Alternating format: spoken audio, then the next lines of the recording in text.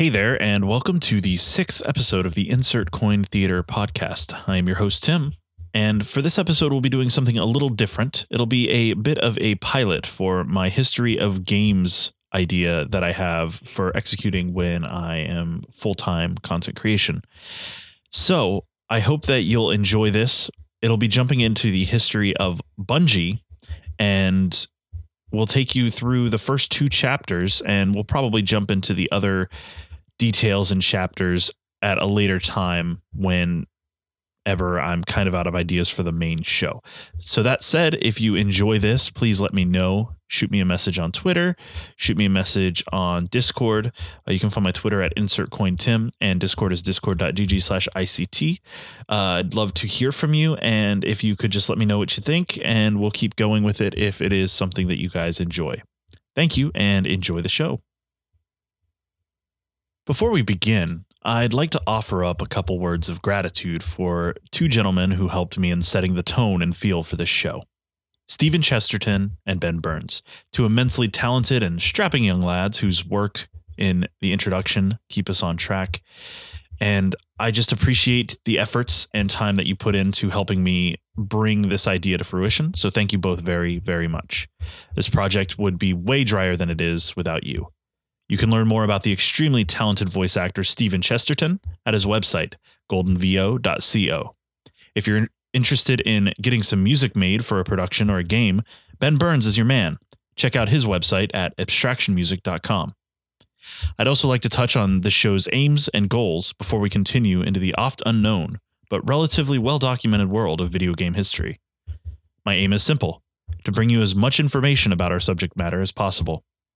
Some of what I say may be off-kilter. In fact, I feel it's impossible not to inject at least some opinion into such recent historical data. It'd be foolish to imply that it can stay 100% unbiased with how charged some topics in gaming can be. But I will do my best to make sure that any opinion is as separated from fact so as to not cloud the overall goal, which is to present game history in as complete a way as possible to let us understand where our games have come from and where they may be headed in the future. Without further ado, let's delve into our first edition of the History of Games. The origin for the name of Bungie is a closely guarded secret for the company. In fact, they offered this cryptic message in the history section of their old site. Bear in mind, the term grizzled ancients refers to their most tenured employees. Quote, "Although the only ever official explanation reaches new heights of unbelievable lameness, the secret of the actual Bungie name has become so closely guarded that even a few grizzled ancients either don't know or aren't sure if it's true. There truly is a very strange reason for the company being called Bungie, and we daren't reveal it here. There are penalties leveled at those who reveal the deepest secrets." End quote. Regardless of how ominous or mysterious the name's origins may sound, Bungie is a studio wrought from extremely humble beginnings. A studio developing in an environment few game studios had taken on even back in their beginning in 1991, the Macintosh. It's almost impossible to believe that they started with a game that sold less than 3,000 copies, with their current sales count of over 42 million copies sold from just their veritable Halo franchise alone, and almost 2 million sales worldwide for the release of their first game in the Destiny series. They are the creators of such classic franchises that defined so many players' childhoods: Marathon, Myth, Oni, Halo, and they're still defining childhoods as they go along with their latest blockbuster series, Destiny. They started as a company developing simple games for the Mac OS. As time has marched on, Bungie has become an icon of excellent storytelling, compelling gameplay, and epic musical scores, cementing their place as one of the most revered game developers in gaming history. This is the history of Bungie Inc.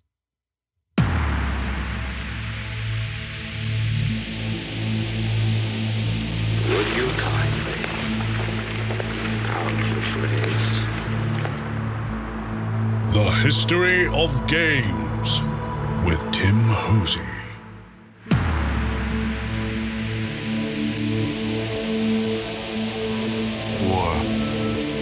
War never changes. I'm Ezio Auditore da Firenze. I'm here to rescue you. Do a barrel roll! What? What is better, to be born good or to overcome your evil nature through great effort? The right man in the wrong place can make all the difference in the world. A man chooses. A slave obeys.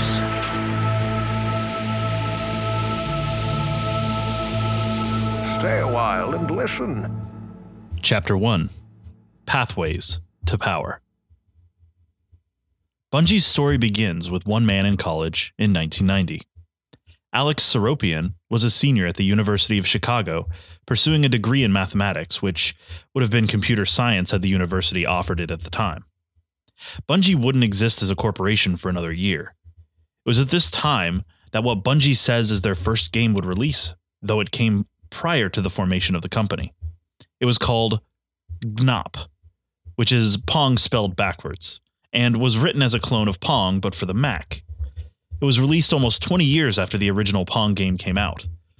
Released as a free game, it saw its fair share of popularity among Mac users.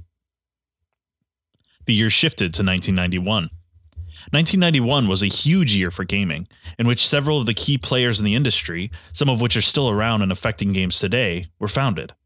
Not only was this the year Bungie became an entity, but it was also the same year as Epic Games, Blizzard Entertainment, id Software, Radical, Stardock, Techland, and 3DO.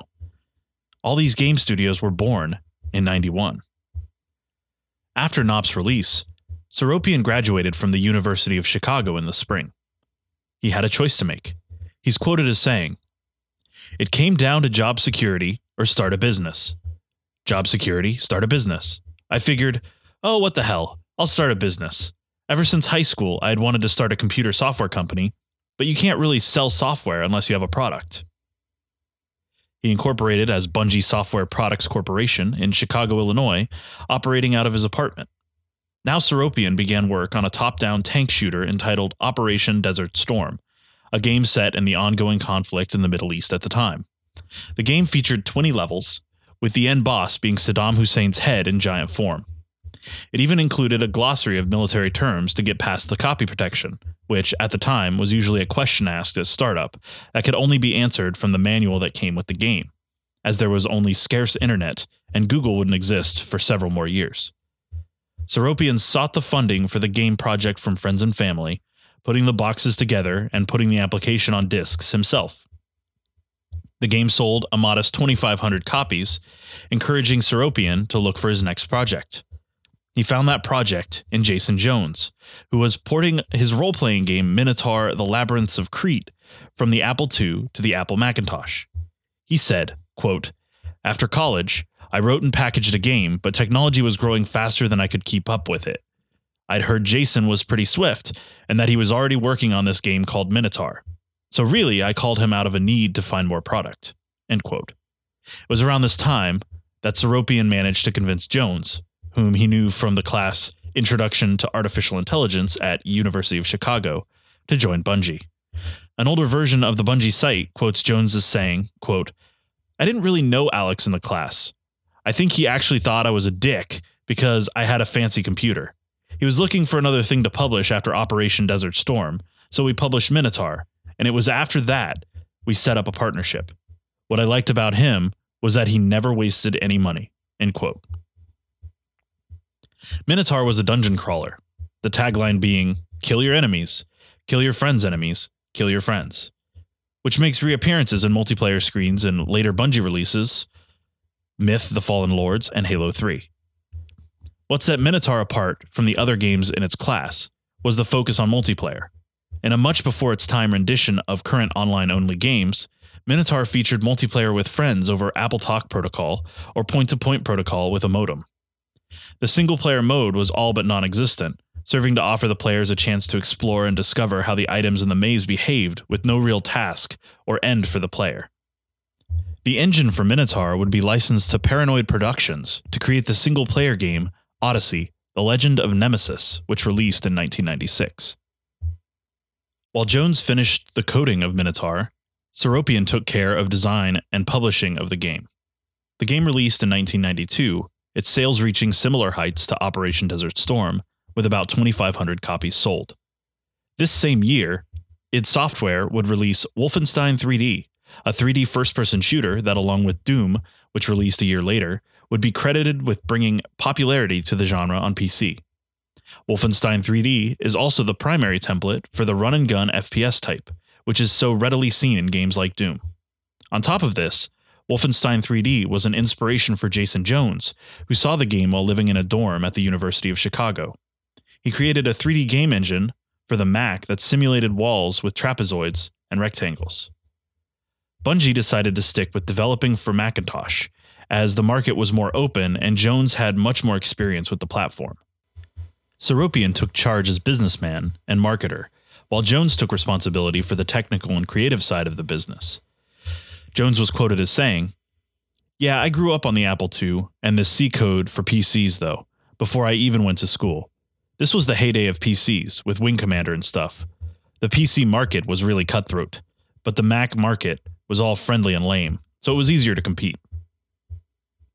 The game engine was originally intended to be for a 3D port of Minotaur, but the decision to migrate the top-down perspective of the game to a 3D world was nixed, due in part to the perspective change not meshing well with the gameplay, and also due in part to the reliance of the game on networks and modems, which were a rarity at the time and would negatively affect sales. They decided to create a story-driven title, which ended up being developed as the game Pathways into Darkness, an adventure game in first person. They brought in Colin Brent, a friend of Jones, to create the art and creature design. The player, representing a Special Forces soldier, was tasked with stopping a god creature from awakening and destroying the Earth within 5 in-game days. It had branches affecting the ending, with players' choices leading to Earth's destruction, burying the creature under tons of rock with a nuclear device, or a Pyrrhic victory. This episode of the History of Games and the Insert Coin Theater podcast will resume after these short messages. I'm proud to announce that Insert Coin Theater is now partnered with GamerGoo. Get a grip with GamerGoo, a specially formulated hand goo to stop your hands from sweating, eliminating slip, increasing grip, and boosting your energy and focus. Visit GamerGoo.com and use discount code ICT at checkout to save 10%. Hey there, my name is Tim, the host of the Insert Coin Theater podcast. Did you know that by sponsoring the ICT podcast, your product will be advertised to dozens and potentially hundreds of listeners? More yet, your product could be broadcast live to hundreds of viewers 4 nights a week during my live streams. Here's your chance to get in at the ground level with a new and exciting show. Reach out to me at insertcointheater@gmail.com and let's talk about how we can bring your product to hundreds or even thousands of potential new customers. Once again, reach out to me at insertcointheater@gmail.com. Chapter 2. Running 2 Marathons. Pathways into Darkness became Bungie's first major commercial success. The game was also a critical success, with Inside Mac Games reviewer John Bloom writing that Pathways was, quote, one of the best Macintosh games I've ever played, end quote, and that it was, quote, another leap in technological wizardry, end quote. Macworld's Stephen Levy commented that the creatures in the game were, quote, something that might have come from a brain merge of Tim Burton, Anne Rice, and Hieronymus Bosch, end quote. While the game was harder than Jones intended, which was reflected in critical reviews, it was lauded with awards including Macworld's Best Role-Playing Game, Inside Mac Games' Adventure Game of the Year award, and a spot in the Mac User 100, a listing of the top 100 software products on the Mac for the year. The game smashed what one article referred to as, quote, embarrassingly low, end quote, sales estimates. Pathways was made available in retail stores and via mail-order catalog in 15 countries, including Japan, seeing sales well into the 7 figures. Bungie had done it. They now had the funding to move shop out of Seropian's apartment and into an office building, a place the company deemed a quote-unquote converted mission in front of a swanky crack house. Jason Jones told a humorous story about their malfunctioning T1 line in this upscale building. Quote, nobody knew where it was actually located, so we just wandered around looking. We ended up finding this locked door to the basement. The AT&T guy was ready to give up, but we needed our internet connection pretty desperately, so I broke the door down, I guess the building used to be some kind of weird religious school, and the basement was filled with these tiny desks. You know, the ones with the seat built in, and there was a near-empty swimming pool with about 6 inches of sludge at the bottom. The T1 line was actually hooked up in an abandoned boiler room covered in about 40 years of corrosion." End quote. Bungie also hired its first full-time employee, Doug Zartman, who started as support for Pathways into Darkness in May of 1994, and eventually migrated to the position of public relations manager for the company. The next project the company started work on was originally intended as a sequel to Pathways into Darkness, announced at Macworld San Francisco as Marathon, in which this early concept and build would come to be referred to as Marathon Zero. It was treated there as an improved version of Pathways, leading to the hiring of several new people and the revamping of the graphics engine and development of the game's netcode. It progressed into something that would turn the studio into a leading Mac developer and eventually into the behemoth we know today, being shown off at Macworld Boston later that year with an original story and the new graphics system. According to their history, Bungie learned 2 lessons from Pathways. A game is strengthened by a story, and strong visuals can help tell that story. Both of these lessons eventually turned into the seminal Marathon we know today. Marathon's story takes place in the distant future on board a multi-generational spacecraft called the UESC Marathon. The player assumes the role of a superhuman cyborg who has to fight off alien slavers invading the ship. The plot is primarily explained through the use of computer terminals throughout the ship, with many cryptic messages and log entries describing the universe and the situation you find yourself in. The game features Leela, the ship's primary AI, and Durandal, a lesser AI on board the vessel, who help, or hinder, the player throughout the game's story. It was with this game that introduced several thematic elements that would recur in all future Bungie games. One is the concept of AI rampancy, or artificial intelligence that becomes self-aware or corrupted and eventually, through a series of stages similar to those experienced by those who suffer a great loss, gains a desire for power over their creators. The obsession with the number 7 is another. Theories from fans abound about connections of each game to a greater universe connecting Pathways into Darkness to all subsequent games Bungie has produced, as references to prior releases can be found both during gameplay or in the storyline produced around each game. While Bungie has never confirmed this, they continue to drop references to previous games in each of their newer releases in some way or another. Marathon was a huge leap forward in many ways. It was the first major game release to offer mouse-controlled free look that is standard in shooters today, giving users the ability to look up and down in addition to typical left-right looking, which was a staple in Wolfenstein 3D and Doom. It was graphically outstanding during the time, with visuals comparative to other releases around that time, such as Doom and Descent. The game's network play even supported voice chat over the Mac microphone. The game launched in December of 1994 to boisterous acclaim from users and press alike. Fans who witnessed the game at Macworld Expo in 1995 ended up purchasing every copy Bungie had brought with them to the event. The game went on to earn a Macworld Game Hall of Fame award, much like Pathways into Darkness did. Shortly after the release of Marathon, Bungie.com was launched onto the still young internet, making way for Bungie's legendary connection with fans that persists today, and is one of the primary reasons for their rabid fan base across so many of their titles. The success of Marathon led to the announcement of Marathon 2 Durandal in July of 1995. Marathon 2 takes place 17 years after the events of the first entry in the series. Durandal, one of the AI from the first game, sends the player and an army of ex-colonists to assault the homeworld of the antagonists from the first game in the hopes of forestalling an alien invasion of Earth.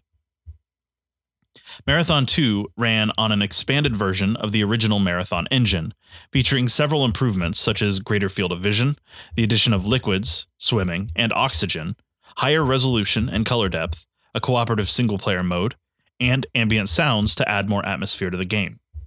The game released on November 24th, 1995. It is the first Bungie game to release on Windows a bit later in 1996. This is also the only Marathon game to be released on the Xbox series of consoles, seeing an Xbox Live Arcade release on the Xbox 360 in 2007. This placed Bungie in the realm of multi-platform development, occurring around a period of massive growth for the company, seeing a sales swing upward of 500%. 1996 was a big year for Bungie. It saw the Marathon 2 release on Windows, and Marathon 2 were bundled together into a port to the ill-fated Bandai and Apple collaboration console called the Pippin. Bungie published 2 titles in 96, Abuse for the developer Crack.com, and Weekend Warrior for developer Pangea Studios, both Mac OS titles. Finally, for the 3rd year in a row, Bungie released a new Marathon game entitled Marathon Infinity, exclusively for the Mac. Once again, the Marathon franchise continued to innovate and push its limits in terms of story. While technologically very similar to the previous game in the franchise, the story focuses on jumping between space and time, the player starting as if the events in the second game did not occur, then jumping to another point where the Durandal AI had not captured the player in the first game, and through a series of events manipulating what happened in the previous 2 games. With this, the trilogy that transformed Bungie into a multi-platform developer came to a close. Publishing several games during this time established the company as a force to be reckoned with. Bungie then set its sights on the next big project, which everyone anticipated to be another first-person shooter. What came around was a surprise to everyone. Thank you very much for listening to my first foray into the history of games. I hope you truly enjoyed it. It's been a pleasure to write. I have many other ideas, and I still have several chapters left of the Bungie Studios episode to finish. Chapter 3 of Myth and Microsoft is currently on the writing blocks and is almost complete, and I ultimately want to dive more into it. I won't be continuing this series next week. However, you can expect to see it within the next month or so. I would very much like to continue this, and I hope you enjoyed it. Please let me know if you liked it. I really am grateful that you took the time to listen. I hope that if you are interested in connecting and giving me ideas, not only for this podcast, for the history of games, but for the actual Insert Coin Theater podcast, which we do deep dives into hard-hitting topics and the like, please let me know. Hit me up, twitter.com/InsertCoinTim. Touch base with me on Discord. Discord.gg/ICT is the community. And you can touch base with me on Discord DMs. They're open to everybody. Insert Coin Theater, #6969. And of course, you can always email me at insertcointheater@gmail.com. I'd love to hear from you. I'd love to engage with you and see what inspires you, what you're enjoying, and if there are any suggestions you have. Please feel free to also ask any questions that you have using the hashtag on Twitter, #AskICT. That's #AskICT. If you use that hashtag, I'll be compiling those and trying to do monthly Q&A sessions during this podcast to kind of try to answer and touch base on my thoughts on certain things, and maybe you can pick my brain a little if you have any questions or ideas or anything like that. Once again, thank you so much for your time and spending your precious, hard-earned minutes listening to what I have to say about Bungie Studios and gaming in general. It means the world to me. I much appreciate it, and I hope to see you next time on the Insert Coin Theater podcast. The music during the breaks was by Kevin MacLeod. It was Itty Bitty 8-Bit and Home Base Groove. Sorry, I lost the name of that one for a second. And of course, the music that you heard in the intro was by the ever so amazing Ben Burns. The music you're hearing now is by Ben Burns, Abstraction. The song is called Sanctuary. You can find his music at abstractionmusic.com. You can find Kevin MacLeod's at incompetech.com. And of course, please check out the ever so lovely Stephen Chesterton, aka Devious Furball, at goldenvo.co. He's an amazing person. They all are incredible, and please give them your support. If you are interested in supporting my efforts and supporting this podcast, please visit my Patreon, patreon.com/ICT. Drop $1, drop $5, drop whatever you wish at a monthly rate to help me out. This would be amazing to be able to do full time and spend more time researching the history of games and giving you guys this podcast. Thanks again, and have a lovely rest of your day.